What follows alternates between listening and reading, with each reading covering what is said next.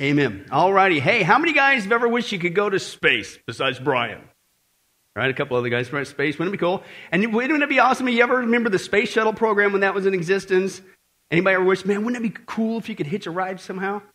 Right? Be the guy that brings the oranges and just maybe stick around a little longer or something. But anyway, that's right. Well, believe it or not, folks, all I got to say is if you ever get a chance to go on the space shuttle, don't let John Gibson drive.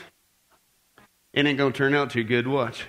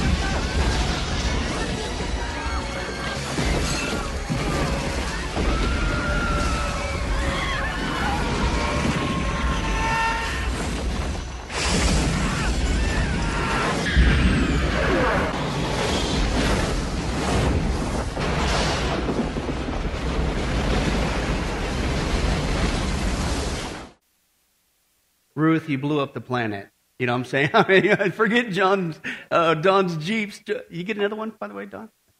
Did you learn your lesson? Okay, but anyway, seriously, folks, how many guys would say that, man, you just woke up today and you said, man, I hope today is the day that a meteorite smashes into the earth. Isn't that something to look forward to? something to do?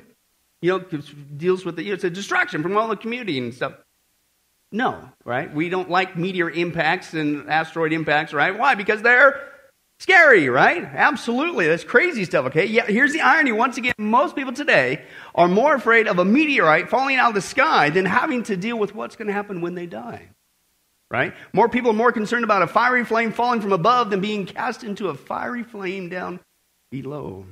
More scared of that, okay? And the reason why is because there's no fear of God before their eyes. And yet Jesus, what did he say? I didn't say it, Jesus did.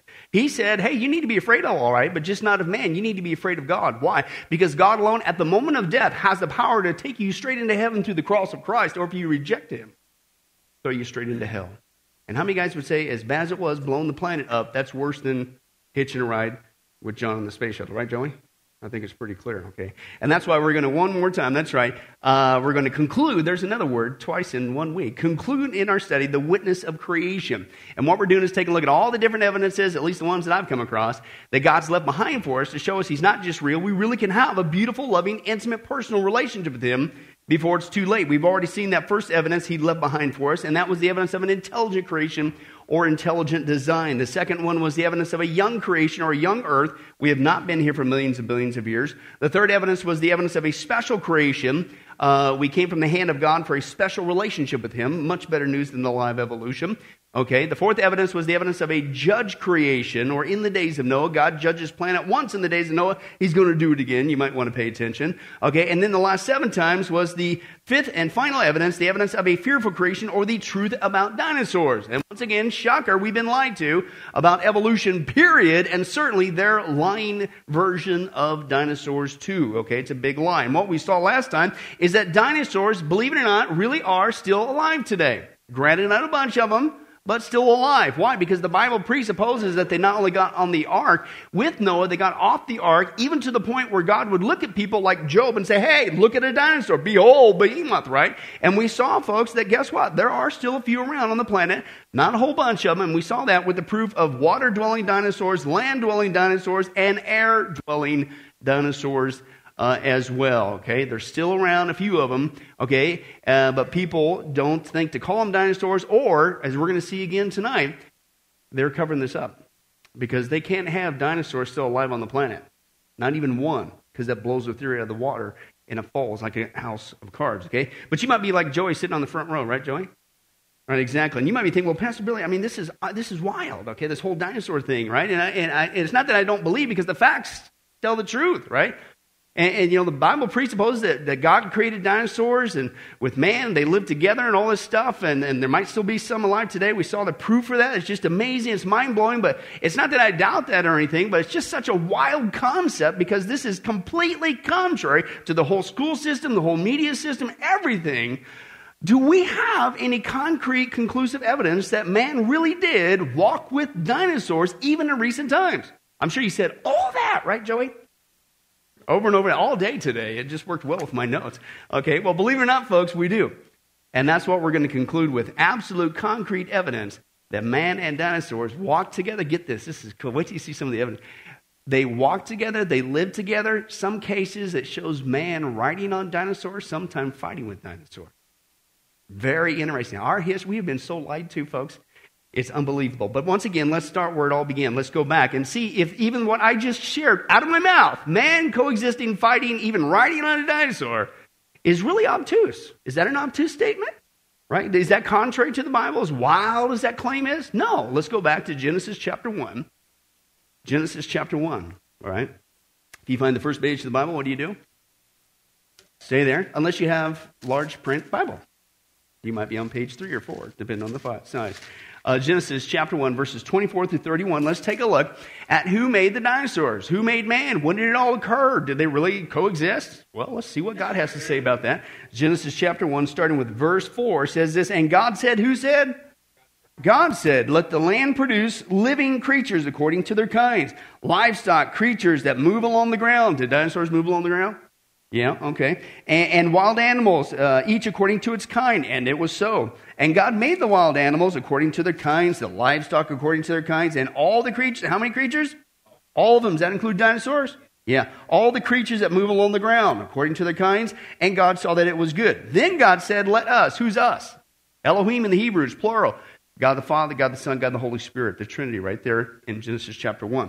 Let us make man in our image, in our likeness. Let them rule over the fish of the sea, over the birds of the air, over the livestock, over all the earth, and over all the creatures that move along the ground. So mankind was given dominion by God to rule over all the creatures. At some point, man is going to rule over... Would that include the dinosaurs? So if you saw a man riding a dinosaur, would that be freaky according to this? No. He had dominion over all the creatures, okay?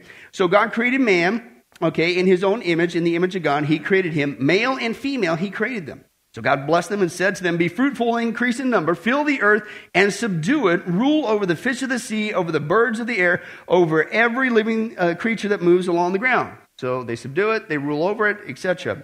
And that includes the dinosaurs. Then God said, I give you every seed-bearing plant on the face of the whole earth, and every tree that has fruit with seed in it, and they're going to be yours for what? Food to man. But not only to man, but also to animals. And to the beasts of the earth, and the birds of the air, and to all the creatures. How many of them? All the creatures that move on the ground, everything that has the breath of life in it, I give every green plant for food, and it was so. And God saw all that he had made, and it was very good. And there was evening, and there was morning, the what? The sixth day. How many times, even as Christians, have we read that passage and just blew right by it? But it presupposes some pretty amazing things. The Bible says that God not only created man on day 6, but he created all the land animals on day 6 as well, with the birds and things of that nature. So guess what that would logically therefore include? dinosaurs. So I'm not making this up. It's right here. It's common sense.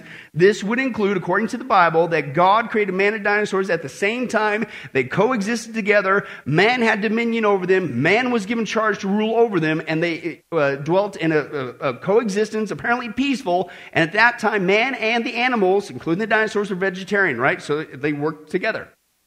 Right? That's what the Bible says, okay? Now, for those of you who think that that's just too wild of a statement, that man and dinosaurs really did live together, even in recent times, not just before the flood, but even afterwards. That's the evidence we're going to look at tonight. Believe it or not, folks, this is some of the stuff that they are desperately. Remember the Indiana Jones scene? When they cart stuff away in the warehouse?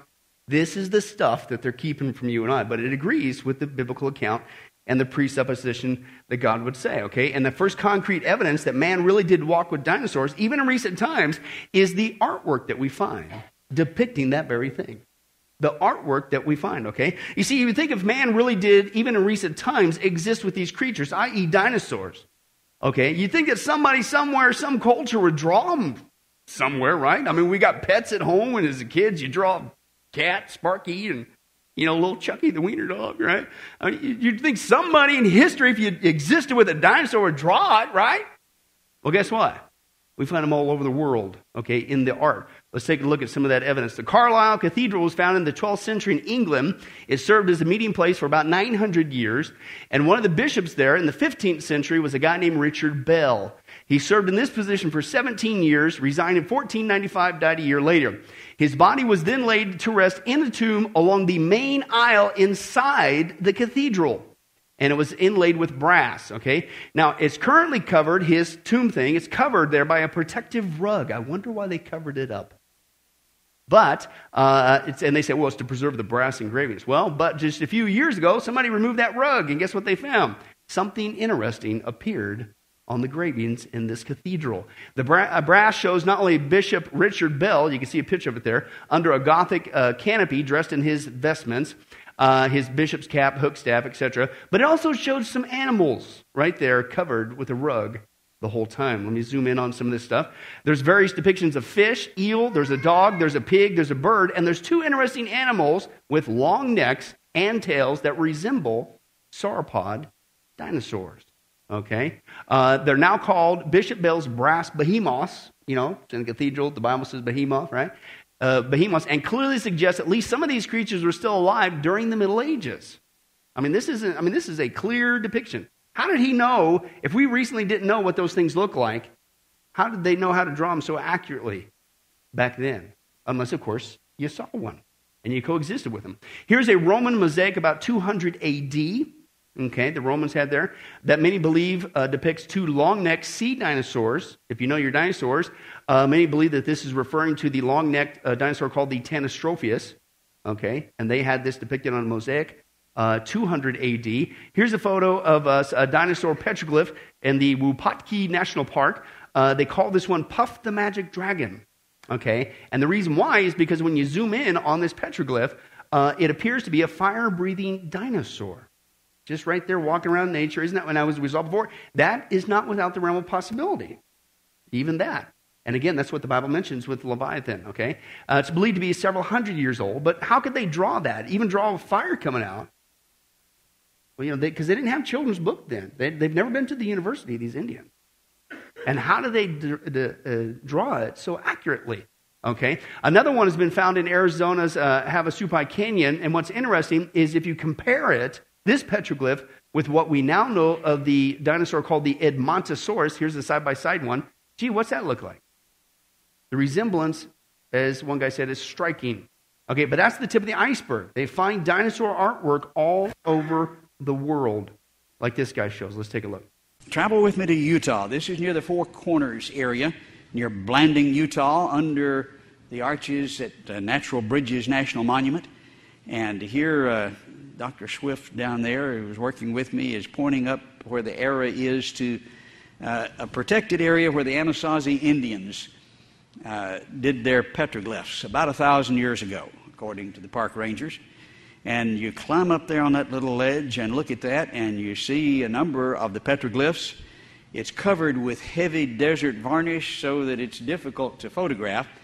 But right over my head, you see the Anasazi warrior and then the snakes But then right beside me, if we highlight the significant area, you can see the dinosaur, which even the secular archaeologists have acknowledged sure looks like a dinosaur, and covered with the varnish so that the antiquity is really not questioned.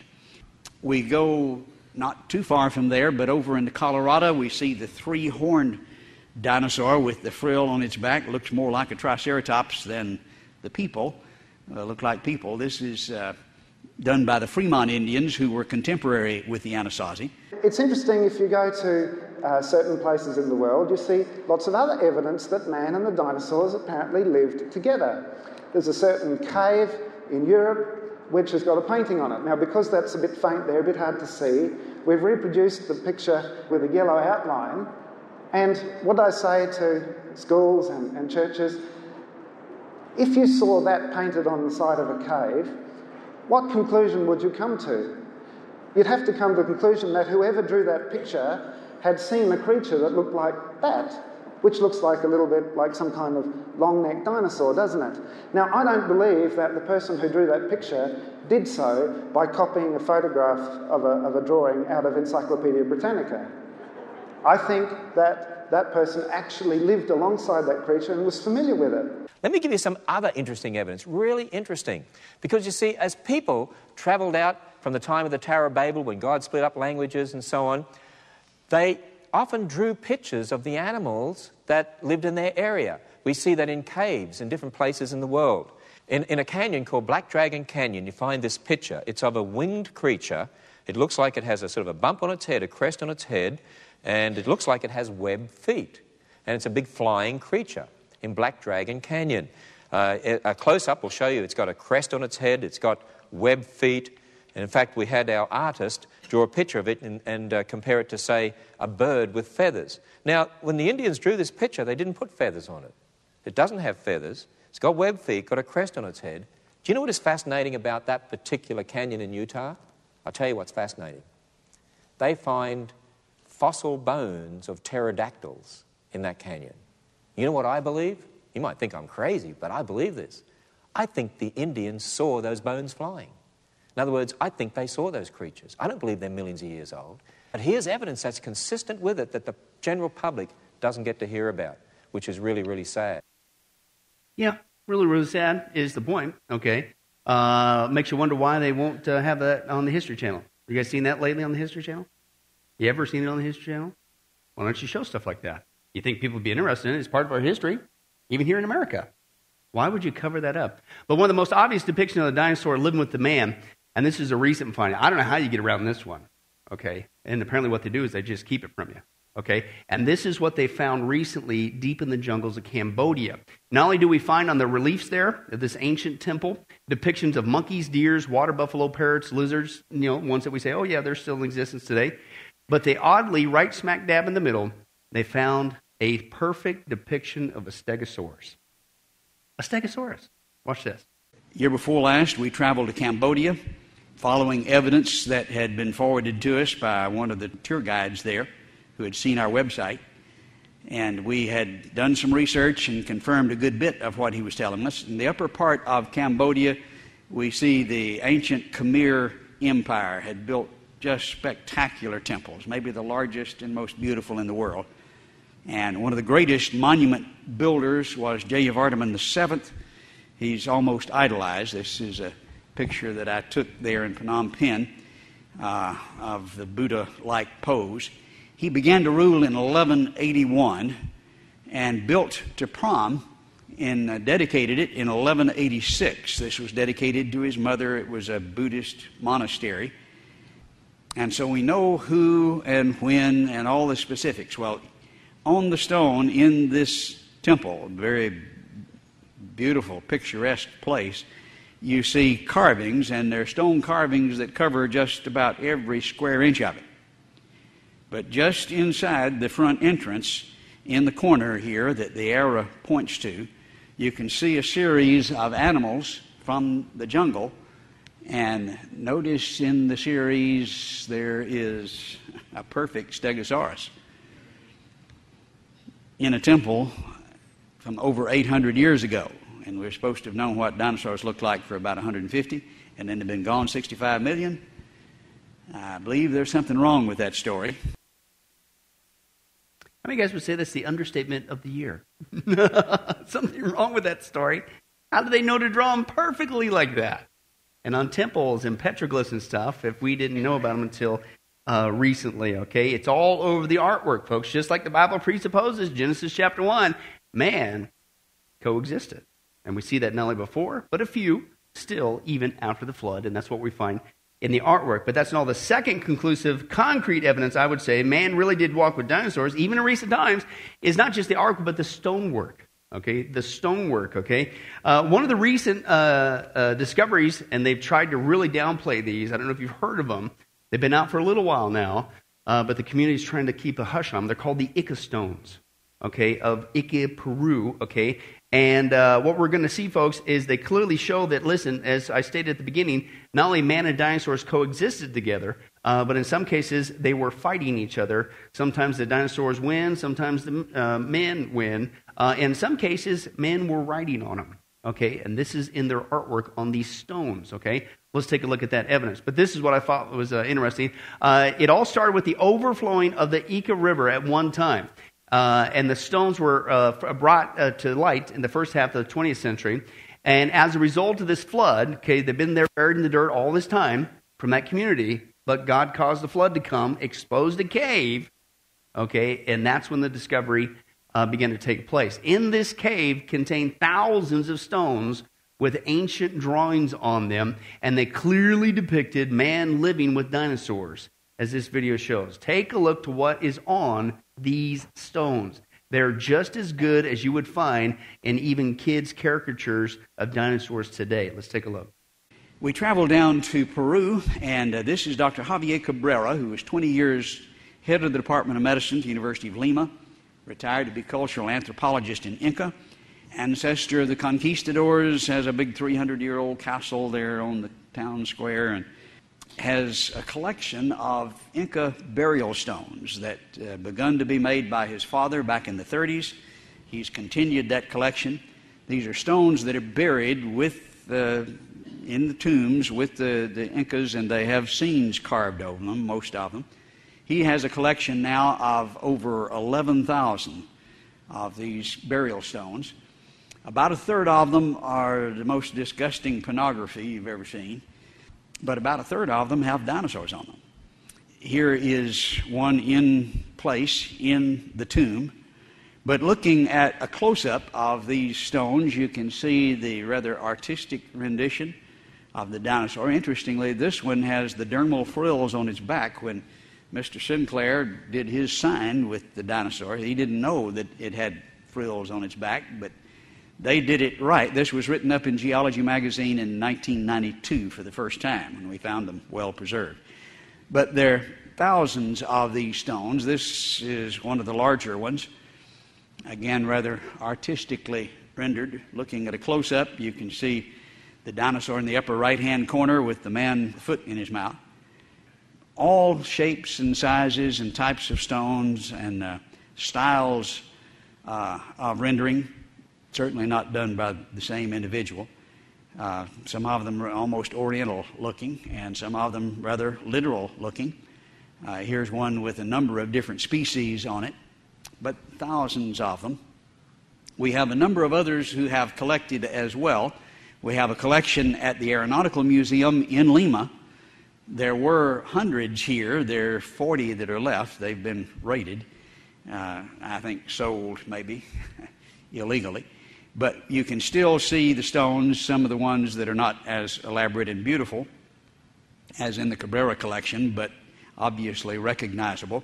Still in the National Aeronautical Museum, there's also a display in the Naval Museum, and at least 2 other museums that I know of in Peru.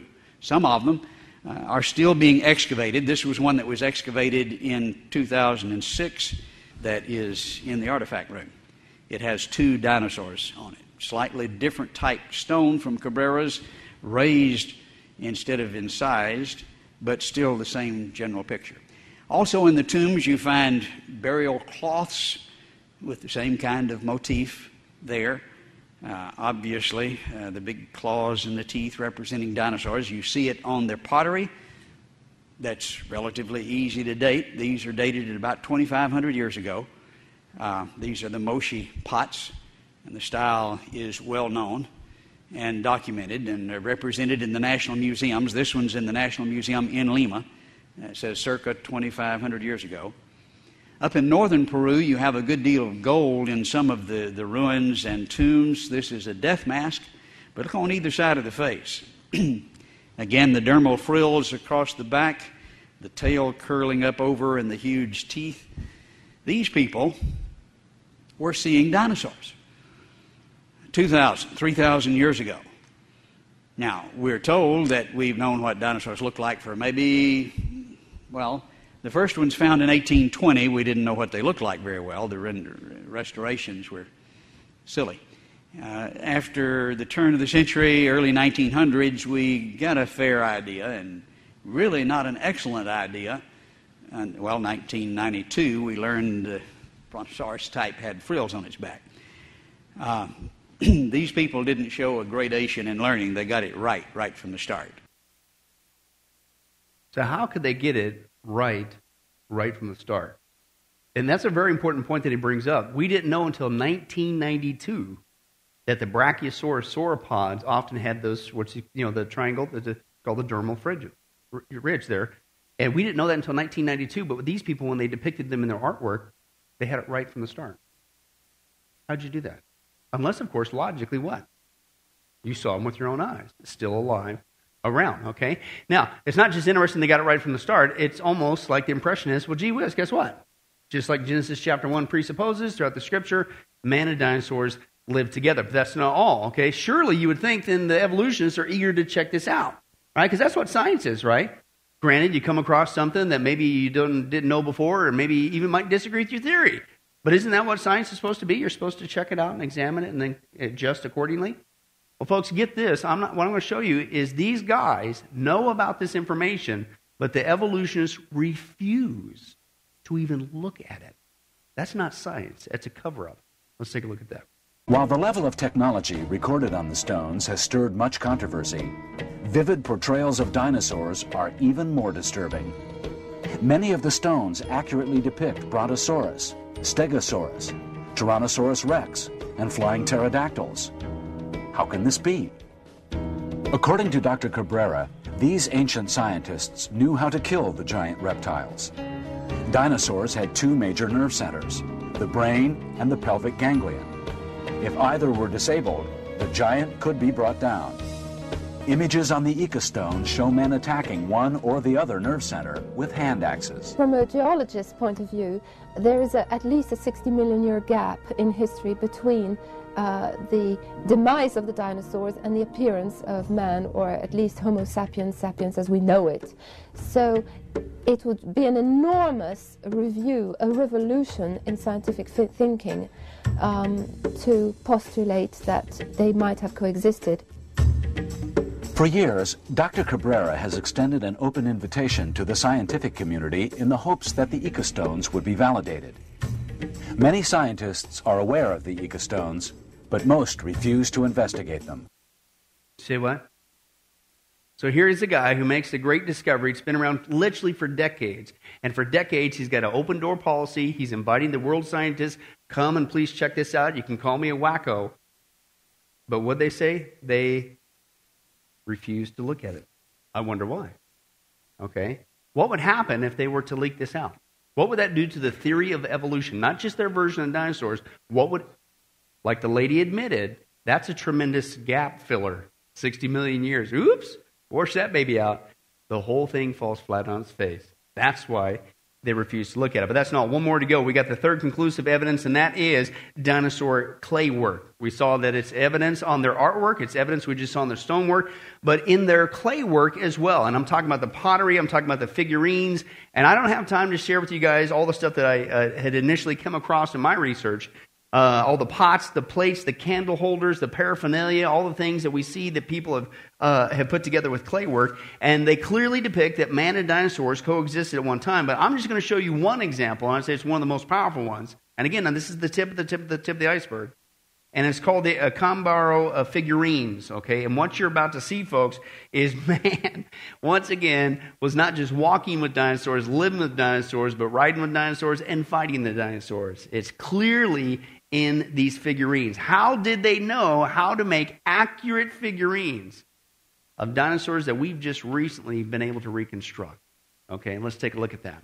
In Mexico, we've made a number of trips there in Central Highlands near Acambaro in the state of Guanajuato. Dr. Swift and I have been down there a number of times investigating. It took that many times to get through all the bureaucracy. When we got there, they were being hidden in the back of the police department. But it was a collection made by Waldemar Julsrud back in the early 1900s of some 30,000 ceramic figurines, about 10% of which are of dinosaurs, but a wide range of animals and creatures. Some of the Brontosaurus type were standing up. We didn't know that until recently. Bakker's book, Dinosaur Heresies, published in '86, was really the first one who suggested that. And then, of course, Spielberg convinced us all they stood up. But this is exactly the way they're rendered by the artist, and these date to well before the time of Christ from several sources. Again, there are thousands of them, and the styles indicate far more than one artist. One of the professors from the University of Texas at Arlington, who is an art professor, said there were at least 100 different artists represented in the collection, would be his estimate. This is my wife's favorite. Obviously, if you've got one that looks like a dinosaur, a man did it, but sewing them together is interesting. Man and dinosaur obviously live together. You pick up any of the dinosaur books today, and how does it start out? Millions and millions of years ago. And then the second paragraph says, no man ever saw a dinosaur. And that's just like you can't write a dinosaur book unless you start that way. It ain't so. Now, this is what we thought dinosaurs looked like way back in about 1850. This is supposed to be a picture of an iguanodon, one of the earliest dinosaurs that were excavated. Well, that's not very close, but that's what we thought in 1850. By the turn of the century, this was 1895, we had him depicted differently, kind of a stand-up alligator with a long tail dragging the floor. Not very accurate, but closer. But now then we know that Iguanodon looked like this. This is a restoration from the year 2000. So now we've got a pretty good idea. Notice the almost horse-like head and the tail that sticks out right. The ossified tendons along the tail show that it was stood out right like a bird. If it drooped to the ground, that meant it was broken. But notice how the people in Acambaro depicted this over 3,000 years ago. Just almost identical to what we now have finally learned. This is the way they looked when we first started in the 1800s, 1900s, but now then we know it looks like this, and the folks in Acambaro got it right 3,000 years ago, as they did with the stand-up sauropods. Another figurine appears to look just like the ankylosaur that we see depicted here. Very, very similar. There's a wide range. I suppose sauropods are the most popular, but 2,600 of these that I've examined. I have 20,000 digital images that I personally took of this collection. We've examined it carefully. Here are flying pterosaur. Man with dinosaur. How do you avoid the conclusion? Many of them are seen fighting. Sometimes the man's getting the best of the fight, and sometimes the dinosaur, and usually with smaller ones. We would assume more juvenile forms. Here the dinosaurs are getting the best of him. Many times with the juvenile forms, as you can see, some of them still showing some ferocity even as juveniles. But the depiction of them fighting together, here the dinosaur getting the best, and here the man getting the best, shows the kind of conflict that very likely was going on at this time. Here's one with a spear in his neck, but very closely resembling our modern knowledge of what dinosaurs look like. We went back to the house that the police chief owned, under which Earl Stanley Gardner had excavated 43 pieces of Yules Rudd type material and found that it had been covered with modern brick now in modern times, and that was somewhat disappointed. We wanted to see the adobe brick. We did look across the street, and sure enough, there it had not been covered by modern brick. The adobe brick was still obvious, and as we looked carefully here, Professor Collins is looking closely at those brick, and you can see, yes, as Earl Stanley Gardner said, they are studded with the pottery pieces from the Chippewa culture, and that's obvious. And as we look carefully at one of the bricks, this is directly across the street from the house of the police chief where Earl Stanley Gardner investigated. In one of those bricks, lo and behold, there's a dinosaur sticking his face out. And if you listen very carefully, you can hear him say, "Na na na na na na," just making a mockery of the idea that man and humans have to be millions of years apart. You guys want to go ahead and try that? Isn't that wild? Oh, by the way, that discovery, he said, has been sitting there for decades and decades, tucked away in the back room of a police station in boxes, hidden away. Makes you wonder what else is out there that has yet to be discovered. And how many years, if you pay attention, how many years did he have to be persistent to go through all the bureaucracy just to get there to check it out, just to expose this? What else is out there that's being covered up, okay? But he goes on to say that they find, guess what they also find in that area? Not just these figurines showing complete dinosaurs, different types of dinosaurs. Guess what kind of skeletal remains? Dinosaur remains, okay? Then when he's trying to verify them, he goes on to say that once the authorities found out that he was going to start revealing that, guess what they did? Bye-bye. Get out of here. Folks, that's not science, okay? That's a cover-up. And that's just one example, and what else, again, is out there that you are covering this stuff up. Now, I'm finally going to show you that this is even admitted in their own camp, okay? You need to realize that it's not just Christians out there saying, you guys, it's a conspiracy theory, right? No, they even admit in their own camp. If you find something that is contrary to the established evolutionary mindset, you will not get published, and oftentimes you will lose your job. Here's just two examples of evolutionists who lost their careers over finding something that disagreed. Watch this. Sometimes artifacts are found that break all the rules. Archaeologists call them anomalous artifacts. What happens when we find a modern human skull in rock strata far beneath even the oldest of man's ancestors? In their controversial book, Forbidden Archaeology, Michael Cremo and Dr. Richard Thompson have documented hundreds of these anomalous artifacts which have yet to be explained. This bizarre evidence seems to have been well documented, yet the general public and many within the scientific community are unaware of these controversial finds. The question is, why haven't we heard of these discoveries before? Oh, I think we're talking about a massive cover-up. As I said, over the past 150 years, these archaeologists and anthropologists have covered up as much evidence as they've dug up, literally. Basically what you find is something we call a knowledge filter. This is a fundamental feature of science. It's also a fundamental feature of human nature. People tend to filter out things that don't fit, that don't make sense in terms of their paradigm or their way of thinking. So in science, you find that evidence that doesn't fit the accepted paradigm tends to be eliminated. It's not taught, it's not discussed, and people who are educated in scientific teachings generally don't even learn about it. According to geologist Virginia Steen McIntyre, she was silenced at the height of her career because of her determination to report the facts. I was rather naive. I thought, okay, we've got something big here, but I'm just going to stick with the date. We've got the information, we got the facts, let's get the facts out and go on from there. And I didn't realize it was going to ruin my whole career. According to Dr. McIntyre, because she stuck to the facts, all of her professional opportunities were closed off. She's not worked in her chosen field since. The site was closed and permission for further investigation was denied forever. I ran across one scientist, a European scientist who was working in the area at the same time. He was a young geologist, as I was. And he was, I think, probably working on his degree. And he came up to me and said, Ginger, I believe that the dates are, as you say, they are as old as you say, but my professor will not let me say this.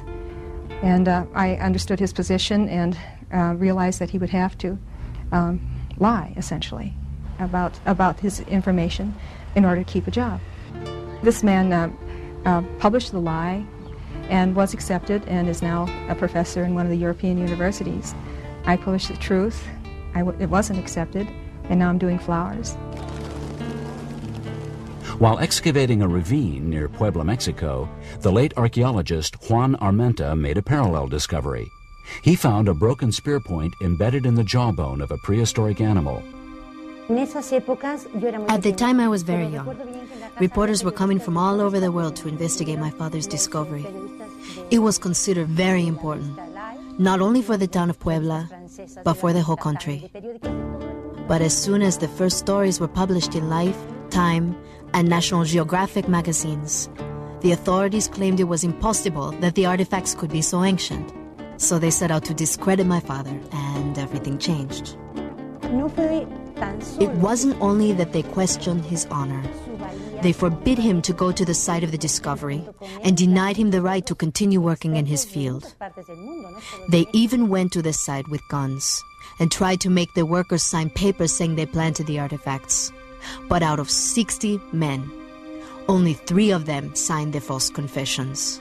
It was very sad for my father, and I think it was the death of a very bright scientist.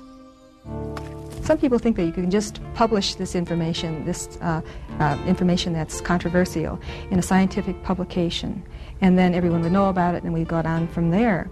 But that's not how it works. It's like a closed system. You can't publish unless you're part of a university or a research establishment, because the magazines, scientific magazines, won't accept your stuff. But you can't be part of the research establishment if you're something so controversial that they might get a little hassle from some of their alumni or might get some bad publicity. And so you're outside the system. You might want to get the information out, but you're not going to do it. Did you catch what she said? Right? It's a closed system. I've actually had people online say, well, Pastor Billy, that's some pretty interesting information you've come across, and, I'd like to see your evidence and cite your sources. Okay, fine, do whatever. Okay, well, that's kind of interesting and all, but, I really can't take this serious until, I can see that this has been accepted into a peer review or scientific journal. Yeah, fat chance, right? But see, that's the setup, right? Somehow it's not legitimate unless it goes into a peer review, a scientific journal. But what did she, even an evolutionist in her own camp, say? What are the odds of you ever getting anything that's going to disagree in there? And somehow that disqualifies. It's a closed system. It's not an open system, and that's not science. Okay? It's a cover-up. Okay? And folks, I'm telling you, once again, once you realize that this topic of dinosaurs and our whole creation study, it's not just a difference of world opinions. Like, you Christians are trying to prove your point on this worldview. No. What's really going on is this is spiritual warfare. Okay, it's not just a worldview issue, it's a spiritual warfare issue. Okay, there really is a spiritual entity out there that is blinding the minds of people who will not come to the logical conclusion. Okay, because we've been seeing in our study, why is God left behind this witness of creation? He loves his creation. He wants mankind to come to the knowledge that God exists and that Jesus is real, and you read that in the Bible, which can be trusted through and through, so that they can get saved. Evolution has come along. It's a lie. Who's the father of all lies? Satan. And he's using evolution to draw people away from God, to get them to come to the wrong conclusion. That there is no God, there is no afterlife, there is no hope. You might as well just party it up and die. Right? But God has given us all this witness of creation to reverse people's thinking before it's too late. Kind of like this video we've seen before. We'll close in prayer after this.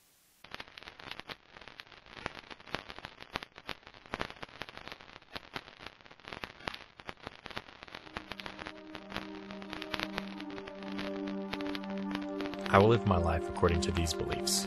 God does not exist.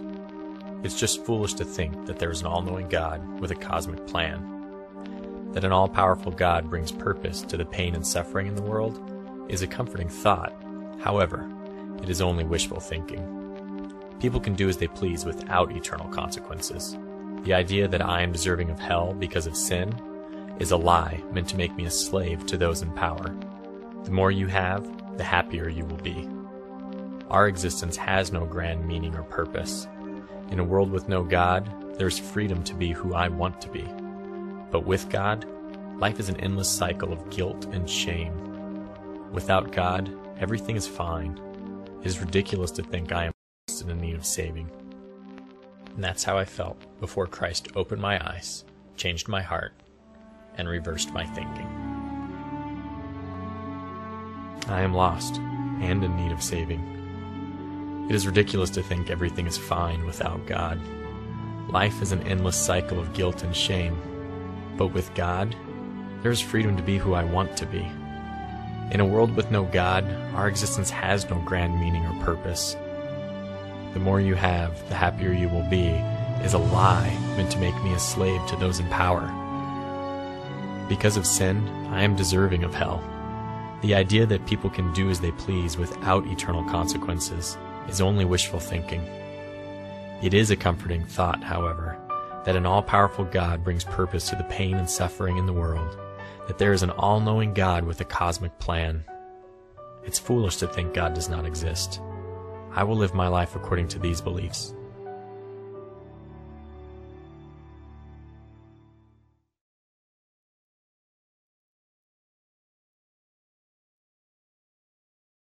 Anybody remember the day when you used to think that way?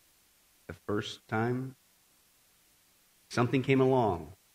Somebody intervened and reversed your thinking. Sunday, I thought this was kind of interesting how God ties this all together. We saw that why has God had us as a church go through Bible prophecy so much, so recently? Not just to remind us and encourage us that Jesus Christ is coming back, which is good news. That's very encouraging in this messed up world, amen? But it's also to motivate us to realize that time is short. How much suffering and pain could people avoid if we would get there on time and share the gospel? Why is it, how many churches do you know, and I'm not saying this to boast, but why it's God's plan, it's His sovereignty. How many churches do you know that have gone through 42 weeks of creation versus evolution in in-depth study? So you need to ask yourself, why, God, have you invested not only prophecy, but creation versus evolution? 42 weeks for we here at Sunrise. Why? I'm convinced because He wants us to do that. Because the world has got the tape going in the wrong direction because of the live evolution. It can be reversed, but they're not going to get it in the school. They're not going to get it in the magazines, in the History Channel, the media, none of that. You and I are it. And we have the privilege to share what we've learned for 42 weeks and reverse their thinking before it's too late. Amen? Let's be that church that gets there on time and reverses people's thinking. Amen? Well, hi, this is Pastor Billy Crone of Sunrise Baptist Church and Get a Life Ministries, and I hope you enjoyed today's study. But in closing, before you go, let me ask you one final question. If you were to die today, are you sure that you go to heaven and not hell? You see, here's the problem. The Bible says that nobody automatically gets to go to heaven, and that's because God is holy and we are not. The Bible says that the wages of our sin or our unholiness or the wrong things that we have done have separated us from God. And the wages of our sin or unholiness means that we deserve to die and receive God's judgment to go to hell and not heaven. In other words, we're disqualified for heaven. And that's because God being holy and us being not, the two cannot mix. So what are we going to do? Well, that's bad enough. The other problem is we don't even want to admit this dilemma, even though God already knows it all.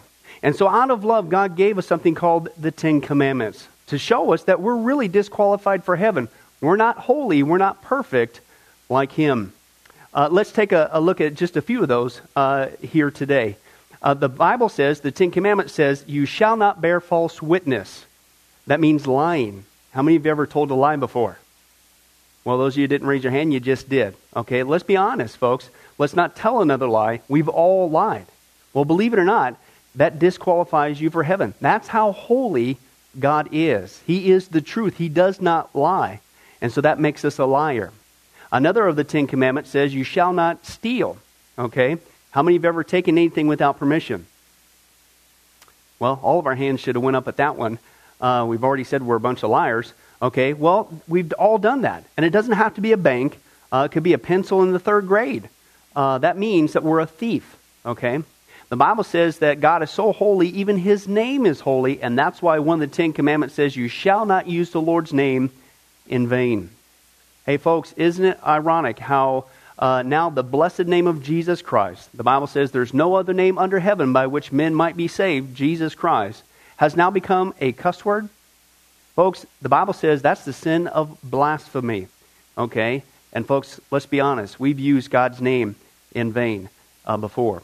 The Bible also says in the 10 Commandments, you shall not commit adultery. And Jesus takes the standard even higher. He says, listen, it's not just physical adultery. He says, surely I tell you that if you look at another person with lust in your eye, you've committed adultery in your heart. God looks at the heart. One more out of the 10 Commandments says, you shall not murder. And you might say, well, hey, I haven't done that one. Really? The Bible says that the sin of hatred is akin to the sin of murder. You, in other words, in your heart, wish they were dead. You pulled the trigger, if you will, in your own heart. And the Bible says God sees that, and it's just as bad. He knows the mind, He knows the hearts, the thoughts, and the intents that we have. Folks, that's just 5 out of the 10 Commandments. How you doing? Not very well. None of us can keep them. They're God's x-ray to show us that we're disqualified. And so when, not if, your time comes, because we're all marching towards the grave at different speeds, you're going to have to stand before God. And you're going to have to say who you really are. He already knows. Hey, God, let me into heaven. I'm a liar. I'm a thief. I'm a blasphemer, adulterer, and a murderer. Folks, the Bible is clear. Such people as these will not inherit the kingdom of heaven. That's the problem. Here's the good news.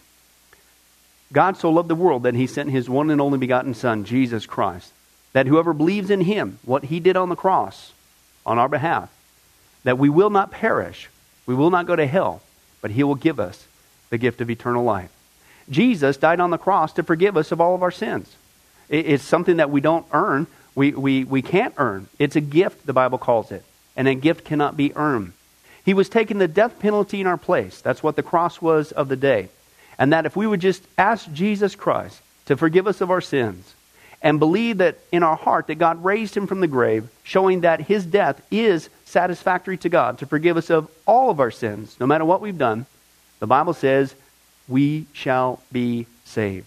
The Apostle Paul says that if we confess with our mouth Jesus is Lord and believe in our heart that God raised Him from the grave, we will be saved.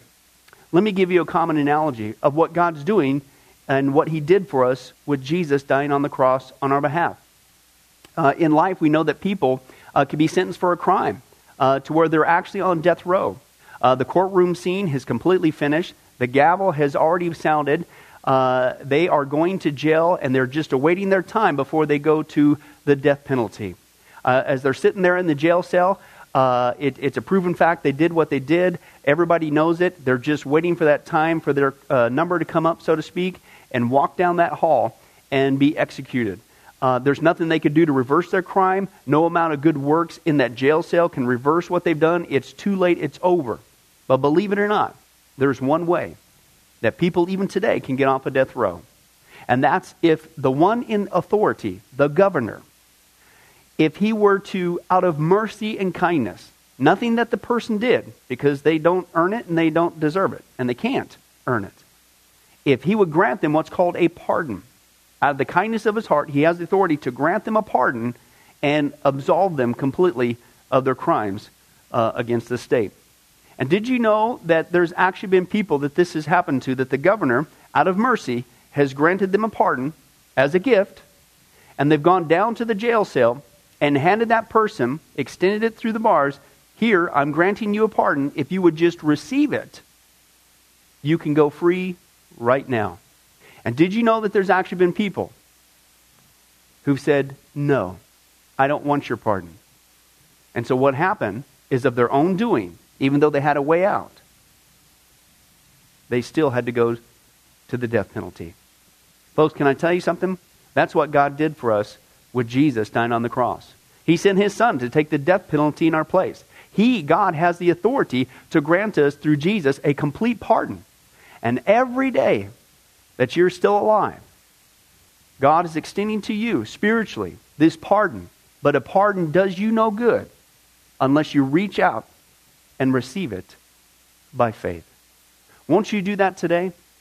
Won't you call upon the name of Jesus Christ? Ask Him to forgive you of all of your sins, to trust in His work on the cross to pardon us from all of our crimes, our sins against God. God loves you. He wants a relationship with you. But there's only one way to heaven. It's Jesus. There's only one way to get off a death row. It's through the cross of Jesus Christ. Won't you do that right now? Well, this has been Pastor Billy Crone of Sunrise Baptist Church and Get a Life Ministries. And if there's anything that we can do for you, please don't hesitate to contact us. Our number, our information will come up here on the screen shortly. And if there's anything we could do for you, please don't hesitate to let us know.